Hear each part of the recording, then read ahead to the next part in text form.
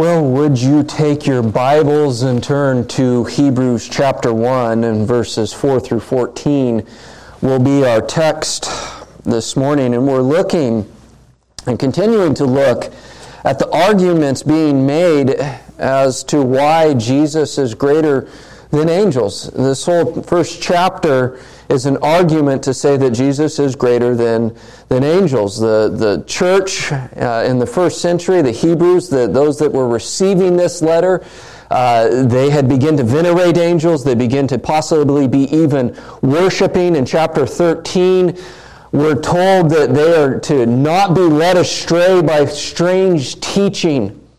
And some of that strange teaching was that they were beginning to follow angels because angels had been the voice of God in giving Moses the law.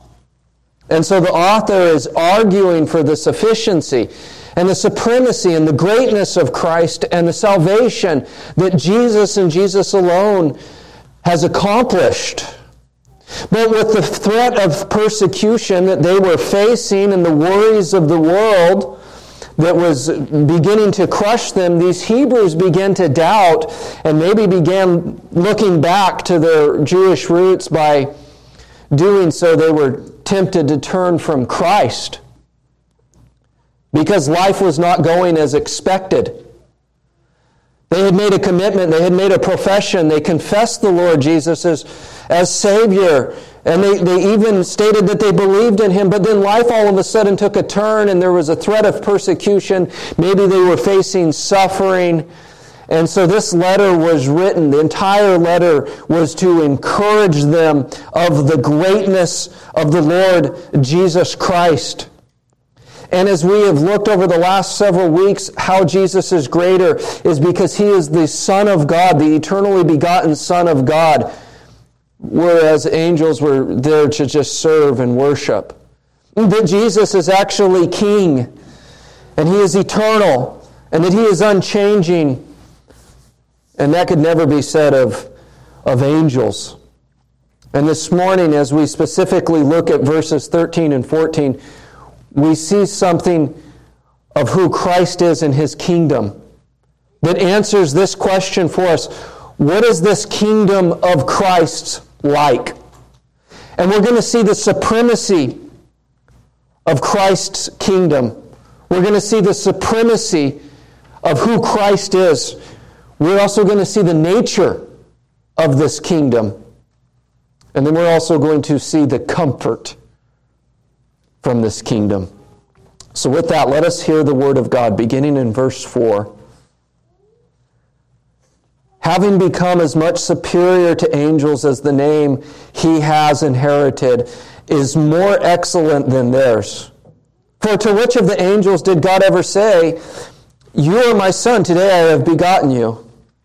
Or again, "I will be to him a father, and he shall be to me a son"? And again, when He brings the firstborn into the world, He says, "Let all God's angels worship Him." Of the angels, He says He makes His angels winds and His ministers a flame of fire. But of the Son, He says, "Your throne, O God, is forever and ever. The scepter of uprightness is the scepter of your kingdom. You have loved righteousness and hated wickedness. Therefore God your God has anointed you with the oil of gladness beyond your companions.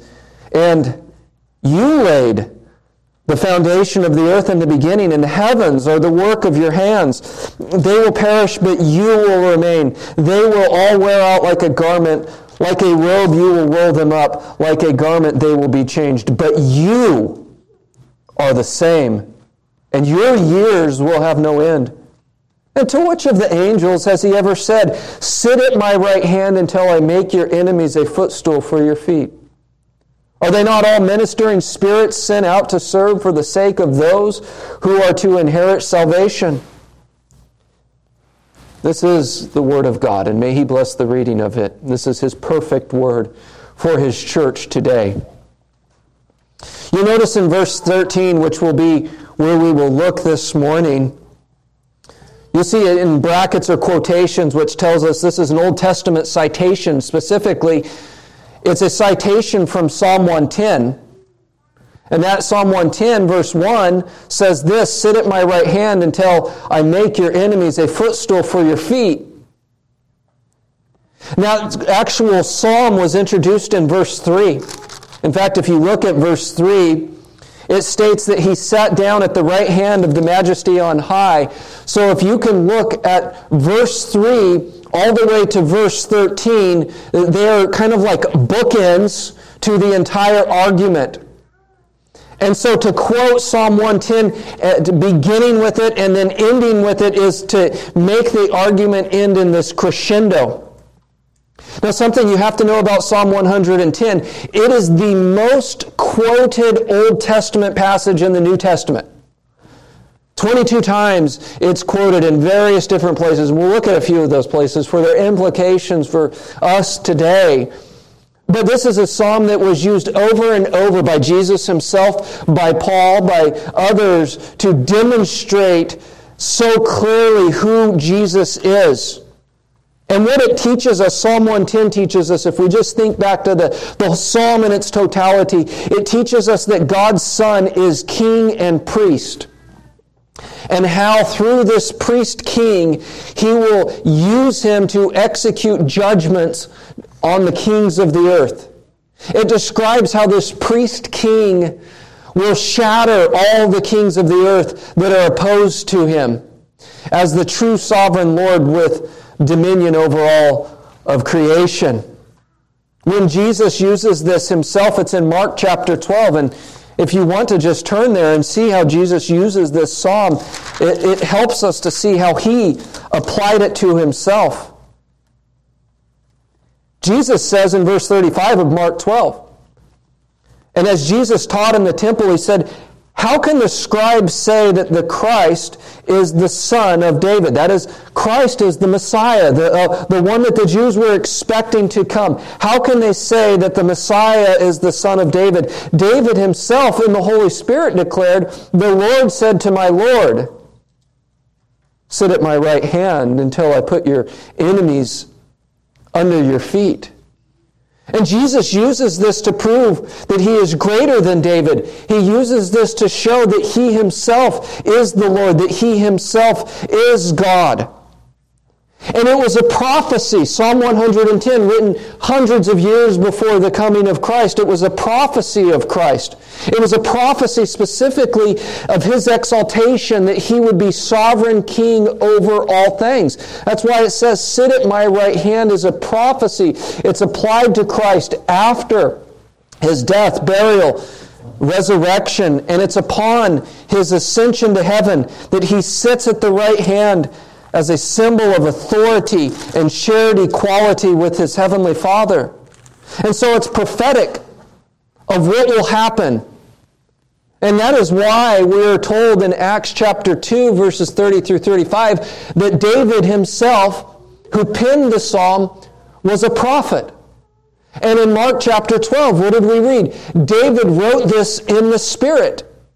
In other words, we're reading God's word given through the pen of David of the prophecy of the Son's exaltation in which he will become king. While we oftentimes think of the Psalms as relating to David's life, and they certainly did, the New Testament teaches us they pointed to something forward and something greater, which is his greater Son according to the flesh. So as we look at this text this morning, the first thing that we look at in answering, what is this kingdom like? We see the supremacy of the kingdom and the supremacy of Christ. You notice how verse 13 begins. "And to which of the angels has he ever said?" This is a rhetorical question. The answer is, God has never said this about angels. God has never said that angels sit at his right hand. God has never elevated angels to that place. They have never been described as a priest or a king.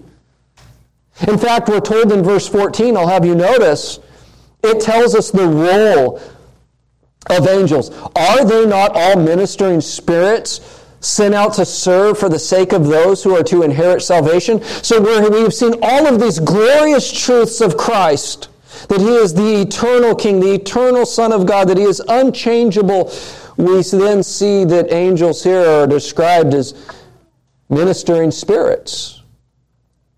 Their service is for the benefit of believers. None of them sit at the right hand of the Father. You think of the prominent angels such as Gabriel. Notice what it says of Gabriel in Luke chapter 1:19. It says, "And the angel answered him, I am Gabriel. I stand in the presence of God, and I was sent to speak to you and to bring you this good news." The elevated stature of Gabriel is just that he is merely in the presence of God, but what is he sent to do? To minister? To deliver a word? He doesn't have the right hand of God. Not even one such as Gabriel sits at the right hand ruling with God. It says they're sent out. What did we see of Gabriel? That he was sent out to accomplish a job. It means that he's not in a position of power. He's not in a position of authority. Gabriel was not in a position of sovereignty, but rather he was one that received orders and given a responsibility to fulfill them in a lesser role. Now, right here, I know lots of questions are probably coming to your mind because they're the same questions I have. Wait, how do angels minister to us and serve? And how does that work? And how do we understand those things today? I think that misses the point, doesn't it? The whole entire point is this, is that they're inferior to Jesus. They're not as great as Jesus. They're awesome. They stand in God's presence and worship Him, and they're sent out to do God's will on behalf of believers, and we don't understand. We're not told exactly how that works except for the glimpses we see of it in Scripture, like with Gabriel. But we're not given detail of how that happens. We're not. And we shouldn't be distracted by it. And I think that that's probably what the Hebrews were. We're distracted by those questions. And they begin to elevate angels. They begin to look to angels. And they begin to find comfort in angels. And we're told here that they were actually in a subservient role. So why would we look to those that are sent rather than the one who sends them on our behalf? That's the whole entire point. They're ministering spirits. They're sent out to serve for the sake of those who are to inherit salvation. That is, that they help us along the way. And so we see, what is this kingdom like?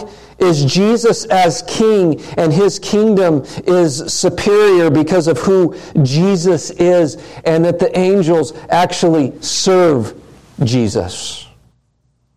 But then we begin to see the nature of this kingdom, because we see that Jesus' enthronement is in His kingdom where He rules as king. It says, "Sit at my right hand," which is the position of authority. It's the position of honor. It's the position of glory. And we've already seen here a bit of Jesus' sovereignty, where we are told that He upholds the universe by the word of His power. In other words, Jesus' ruling from His throne is that over all things, that all things exist through and from Him, and then He Himself holds together all things. And He does this from that right hand of power. And so we see here, "Sit at my right hand," is speaking of His general kingship over all that exists. What is the kingdom of Christ? It is all that exists. There's nothing outside of it. There's nothing that catches Him by surprise. There's nothing outside of His control. There's not anything that exists that is not under His authority.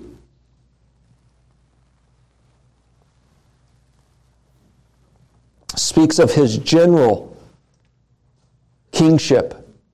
And here it's specifically speaking of His rule, as we will see, over His enemies, where it says, "Until I make your enemies a footstool for your feet," meaning this: He has conquered His enemies. Oftentimes people ask, well, when does the rule of Christ begin? Well, let's let God answer that. Ephesians chapter 1. In verse 20.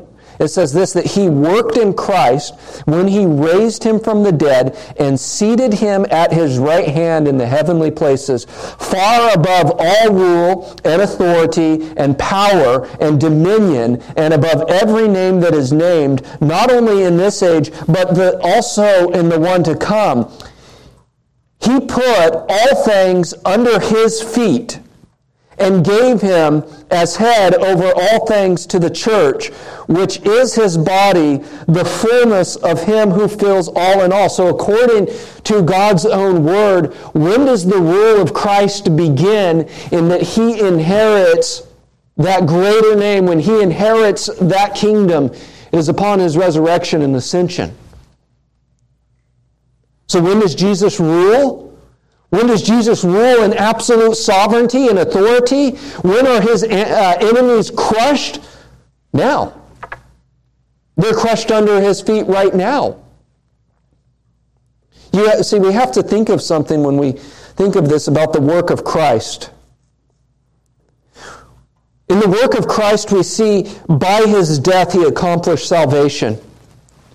We see in His resurrection that's the approval of the Father and the vindication of His work.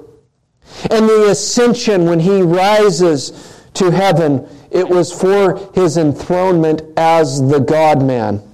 Jesus, truly God, truly man, sitting as King and currently ruling. So listen to me carefully, church. Our comfort is found not in a future rule only, we do have comfort there, but that Jesus now and is forever King, reigning over His kingdom, and His enemies have been placed under His feet.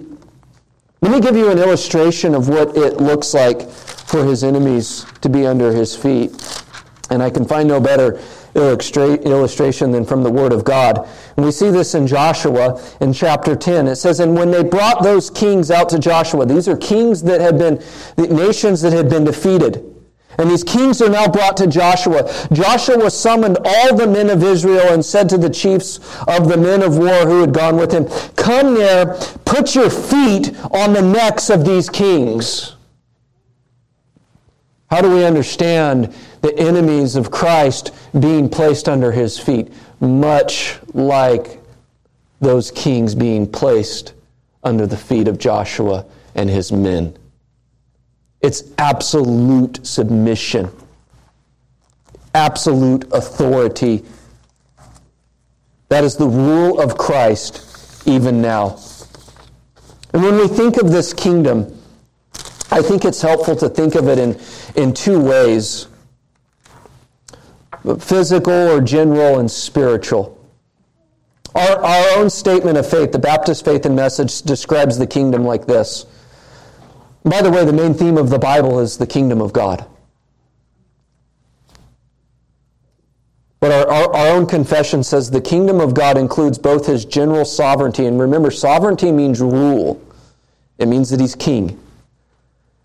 So the kingdom of God includes both His general sovereignty over the universe, that is all things, and His particular kingship over men who willfully acknowledge Him as king. And that would be that spiritual aspect of the kingdom. There's that reality, that physical that we experience right now. Christ is king over that. Christ rules over that. Christ is sovereign over all that exists. But then there's also that inward spiritual reality that if you're in Christ this morning, you follow Christ. Why? Because He is king of your life. And your desire, because of His grace, is to do what the King has commanded you to do. That is His rule. That is His sovereignty and ruling over your heart. Now, so we see those two distinct things, but they're tied together and really cannot be separated. But when you think of this general sovereignty, I want to look at it like this, is how Christ is king and how He is ruling and how this manifests itself right now. The first way, as I should point out to you, is that Jesus, as sovereign king that has placed his enemies under his feet, is building and he is protecting his church. Christ is building and he is protecting his church in all nations, and that the church is growing through the proclamation of the gospel that comes through his disciples. You know what he says in Matthew chapter 16, and I tell you, you are Peter, and on this rock I will build my church. Let me ask you, who will build the church? Christ. I can't, you can't. We may be the means that God uses, and we are the means that God uses, but it is Christ himself who is sovereign ruler, enthroned at the right hand, who builds his church. But not only does he build it, he promises it protection. We are told this, and the gates of hell, that would be an enemy of Christ, it shall not prevail against it. In other words, the church is being built by Christ, and Christ himself sends guard over it, protecting it as sovereign king at the right hand. His enemies are under him. We also see this as that Christ is over and ruling over all earthly rulers. We see in Psalm 2, why do the nations rage and the peoples plot in vain? The kings of the earth set themselves, and the rulers take counsel together against the Lord and against his anointed. That is, that there are literal kings and there are literal leaders that conspire against Christ. What do we see? He who sits in the heavens laughs.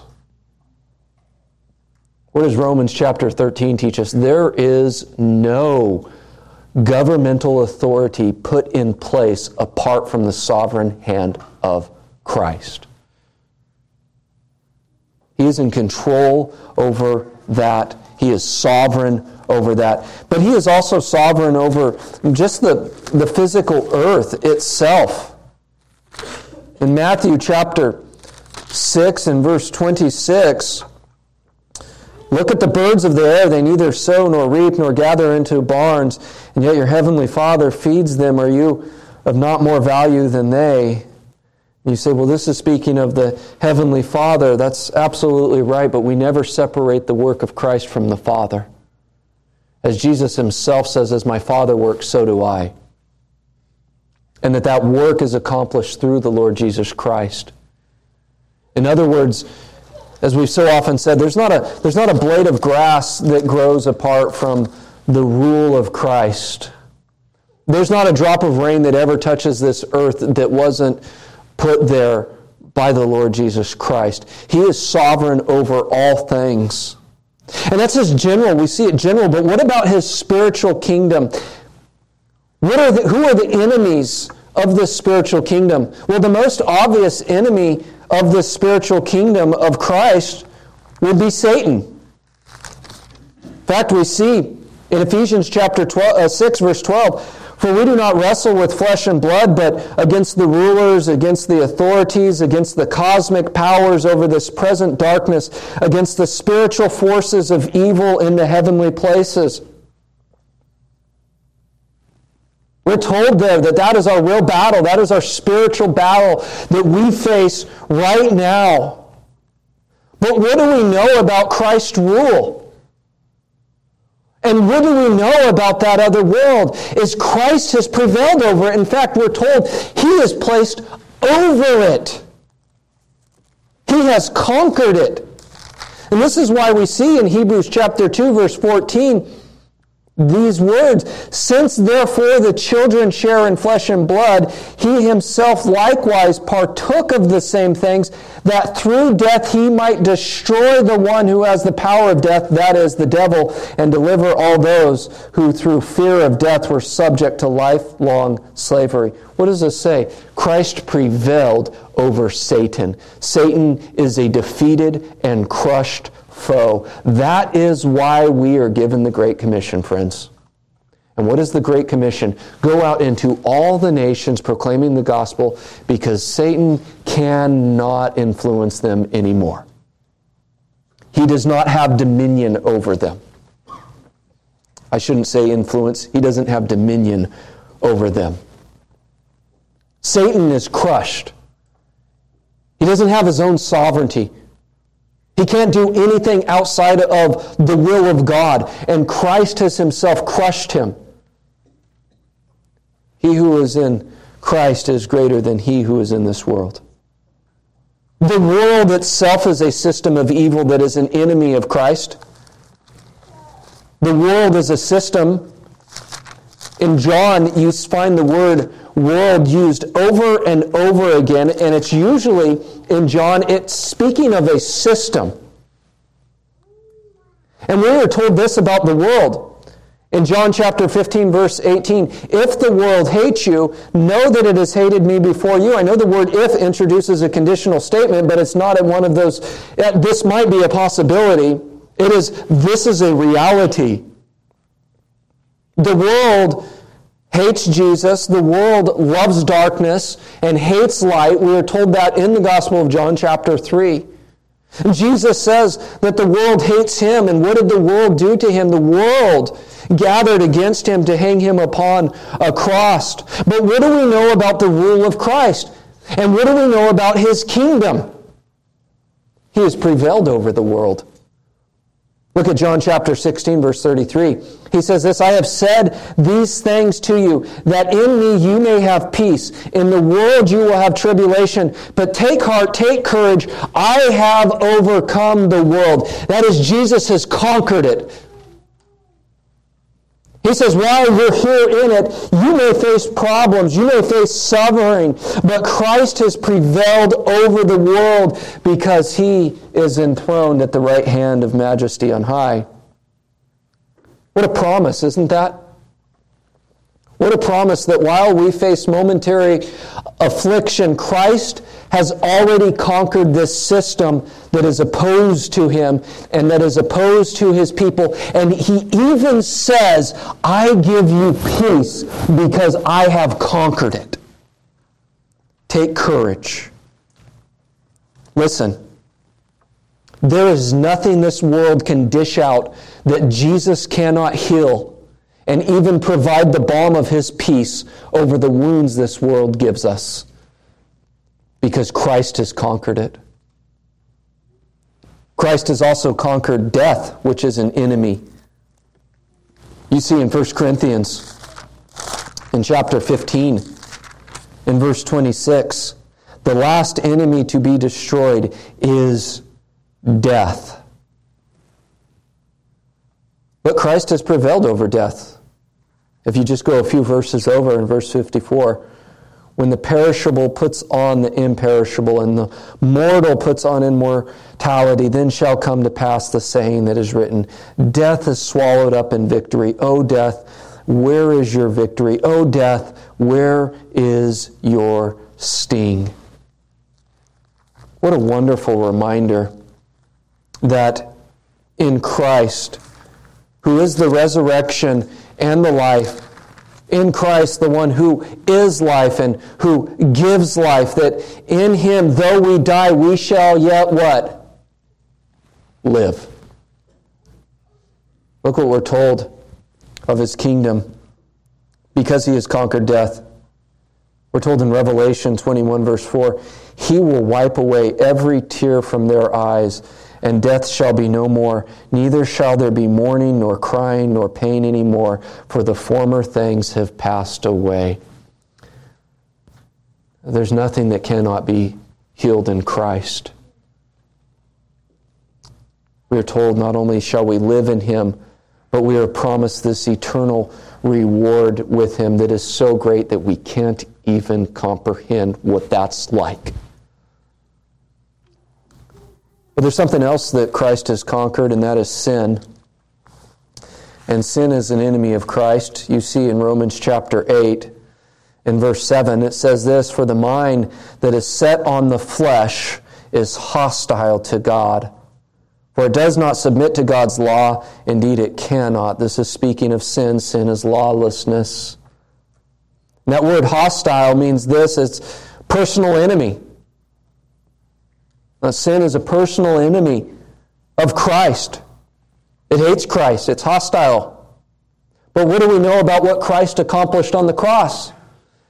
He overcame sin. He prevailed over it. In Romans chapter 8, verse 2, for the law of the Spirit of life has set you free in Christ Jesus from the law of sin and death. For God has done what the law, weakened by the flesh, could not do by sending His own Son in the likeness of sinful flesh. And for sin, He condemned sin in the flesh. Sin itself has been conquered. Christ, who knew no sin, became sin, that in Him we might become the righteousness of God. He has conquered sin. Now I want you to notice the nature of His kingdom, how it's described in regards to this conquered foe. 1 Corinthians, chapter 6, verse 9. Notice how the kingdom of God is described. Or do you not know that the unrighteous will not inherit the kingdom of God? Speaking of the kingdom. Do not be deceived, neither the sexually immoral, nor idolaters, nor adulterers, nor men who practice homosexuality, nor thieves, nor the greedy, nor drunkards, nor revilers, nor swindlers will inherit the kingdom of God. Why? Because in Christ, we who were once these things are cleansed. This is why we have the good news of the gospel, verse 11. And such were some of you. Such were some of you. The reality is this is today, if you're sitting here and you are in Christ, such were you. We're all guilty of those things. We've all fallen short of God's glory. We've all sinned. None of us are worthy of that. This is why we're told, and such were some of you, but you were washed, you were sanctified, you were justified in the name of the Lord Jesus Christ and by the Spirit of our God. So that means there's this reality of us living in the here and now in the kingdom of Christ. And that is this, is we are no longer identified by what once identified us. But we've been cleansed from it. We've been changed. We've been changed by that same power by which Christ upholds the entire universe, by the word of His power.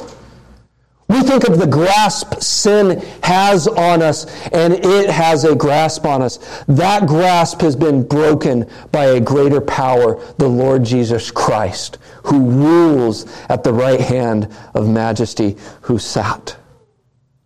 We are no longer identified of this. This is why the Scripture can speak of the Christian in very radical ways. In 1 John chapter 3, verse 4 through 6, it says, everyone who makes a practice of sinning also practices lawlessness. Sin is lawlessness. You know that He appeared in order to take away sins, and in Him there is no sin. No one who abides in Him keeps on sinning. No one who keeps on sinning has either seen Him or known Him. And I know that when you hear that or you read that, you think, but wait, I keep sinning. And yeah, we do. But it no longer has a grasp on us. You know what I love about the gospel, or the first letter to John is this, is the perplexity of this. It's almost contradictory. It's not contradictory, but it sounds like it. We're told this in John, if anyone says he doesn't sin, he's a liar. And I think I can relate. But then we're also told anyone that's in Christ doesn't continue sinning. And so you see those two truths that are running side by side. The reality is, yes, we still sin, but because we're in Christ, the power of sin has been broken. It's been defeated because Christ sits at the right hand of the majesty of the Father. That's why we can speak of the Christian life in such radical ways that if you are in Christ, well, you're no longer identified by those things. You've been changed because Christ rules. This is speaking of this life. and how we experience this kingdom now, but in his heavenly kingdom, any remnant of this is removed. It's realized in Revelation chapter 21 and verse 8. But for the cowardly, the faithless, the detestable, as for murderers, the sexually immoral, sorcerers, idolaters, and all liars, their portion will be in the lake that burns with fire and sulfur, which is the second death. There comes a complete separation of those things that are conquered right now in the life of the Christian. There becomes a complete separation of those things. And those that no longer, or those that are identified by those things but not identified by Christ, they're barred from entering and they're cast into the lake of fire. Otherwise, guess what? The kingdom of God allows sin into it. And then Christ did not conquer sin. Christ did not conquer the world. Christ did not conquer Satan. Now, I think we've seen clearly that Christ has conquered the world. Christ has conquered Satan. Christ has conquered death. Christ has conquered sin. So if he has conquered these things, currently, right now, what we're living right now, why do we see Satan roams like a roaring lion? Why do we see death still taking place? Why do we experience a world system that hates Jesus? Why do we still struggle with sin in this flesh? Why do we experience it? Well, first thing is it's not because Christ hasn't conquered these things. He has. Yet we still see them, as in Hebrews chapter 2 verse 8 says this, in putting everything in subjection under his feet. Now, in putting everything in subjection to him, he left nothing outside of his control. At present, we do not see everything in subjection to him. Now, notice those two statements. Everything has been put under him. There's nothing outside of that hasn't been put under him. But yet, right now, how we experience things, we don't see all of that. It's often explained this way, and I think this helps to make sense. You remember in World War II, there's D-Day. We celebrate D-Day, don't we? It's June 6th, 1944, where the Allied troops stormed Normandy, the beaches of Normandy. What happened at Normandy? What happened at D-Day? Basically, that's when the forces of Nazi Germany were defeated. D-Day was the day of victory. That, in effect, ended the war, but that's 1944. Why is it that we don't celebrate the end of the war until they surrendered in 1945? You see, there's this period of time between D-Day and what became known as VE Day, Victory Day, Victory over Europe Day. D-Day ended the war. It just wasn't recognized until Victory Day, a year later. That's how it works. There's this already conquered. Jesus has already conquered these things. His enemies have been placed under his feet. We are awaiting the full consummation and the culmination of that. But it is already accomplished. And that's what we must understand. And what we need to know of that day that we await for is this. We're told in 1 Thessalonians in chapter 1,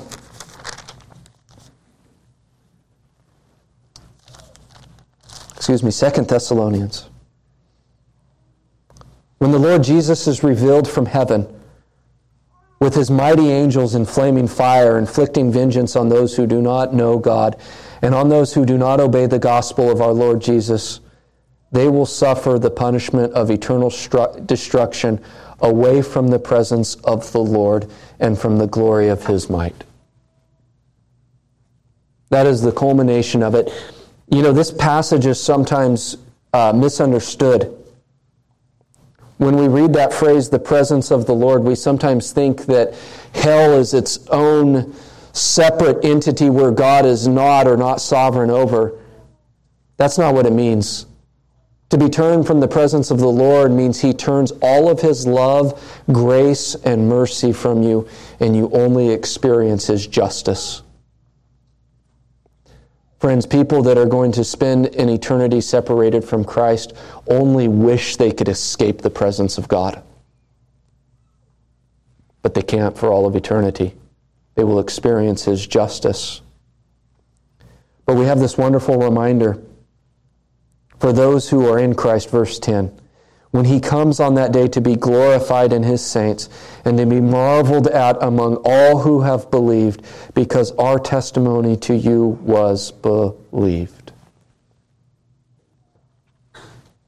We will experience His rule in its fullness over His kingdom, and in His kingdom over His enemies that He has conquered both generally, physically, and spiritually. But there's one final thing that we recognize about this kingdom. We've seen the supremacy of Christ in His kingdom. We've seen the nature of the kingdom. But now we see the comfort in the kingdom.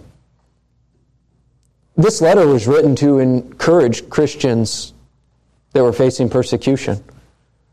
This letter was written because people were facing the world and difficulties, just like this morning. You face difficulties. This morning you face the trials of this world, and sometimes it seems like it's crushing in around you. And so what is it that God wants to communicate to us? It's this, is that Jesus sits at the right hand, and He is sat at the right hand, which is where we derive our comfort. He sat. What's the significance of that? He sits because His work is accomplished. And we've referenced this before, as Hebrews makes the case that He is the great high priest. The priests continually stand to make intercession and to mediate between the people and God. Christ sits because He's accomplished it. He can rest. His work is accomplished. He has accomplished salvation. But if Christ had not sat down, that would mean what? Well, He's got more work to do. If Christ wasn't sitting, it would mean things are left undone. It would mean that Christ has an incomplete task.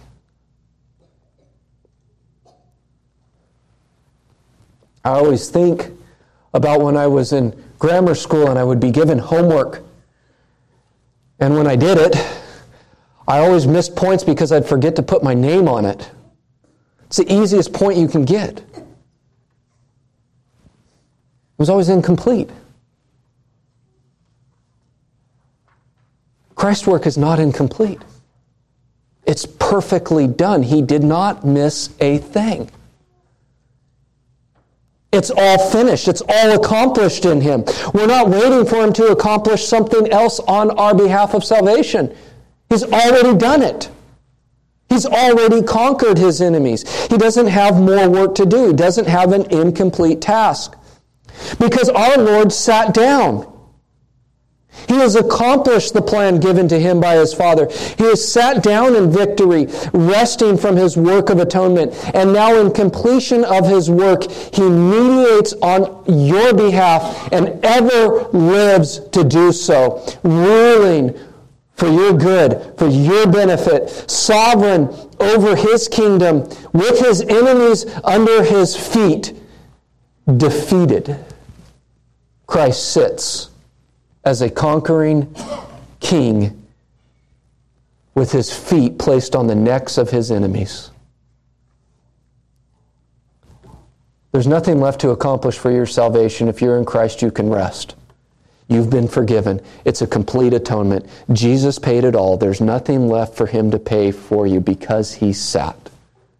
If you're in Christ, you can have complete assurance of your salvation.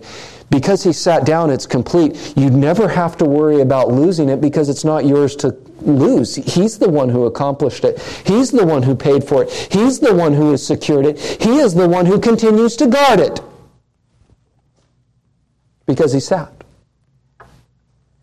And Christ will continue to build His church. And Christ will continue to protect His church until He returns. His promise is sure, as we already saw. He doesn't change. He won't change His mind on you. He doesn't forget something. He's infinite. He's eternal. And He rules right now. Despite what takes place in this world and where it seems like things are moving, we already know the world hates us, but guess what? Christ conquered it. And He gives you peace right now in the midst of it. And so if you know Christ, you have great comfort. You have great means of assurance found in Christ and Christ alone. But that is to those that have placed their trust in the Lord Jesus, those who have rested in Jesus, those who have come with the empty hands of faith and said, Lord, have mercy on me, a sinner. And if you're not in Christ, today is the day. Today is the day to call upon the name of the Lord. Today is the day, right now it's urgent, that you call upon the Lord Jesus Christ, because He is our merciful King that welcomes with open hands those who come to Him. And He bids you, He commands you, come to Him now. Heavenly Father, we thank You for the Lord Jesus Christ, and in Him we have a complete salvation that is lacking in nothing, and that in Him we can even be declared to be righteous and holy because of His complete work. We have a great sovereign King. I pray this would comfort us, this would encourage us as we face the trials of this world. And we pray that, Father, for those that may not know the Lord Jesus Christ, that they would call upon His name. But we pray that now we would be, by Your grace, given assurance and comfort even now. It's in Jesus' name we pray. Amen.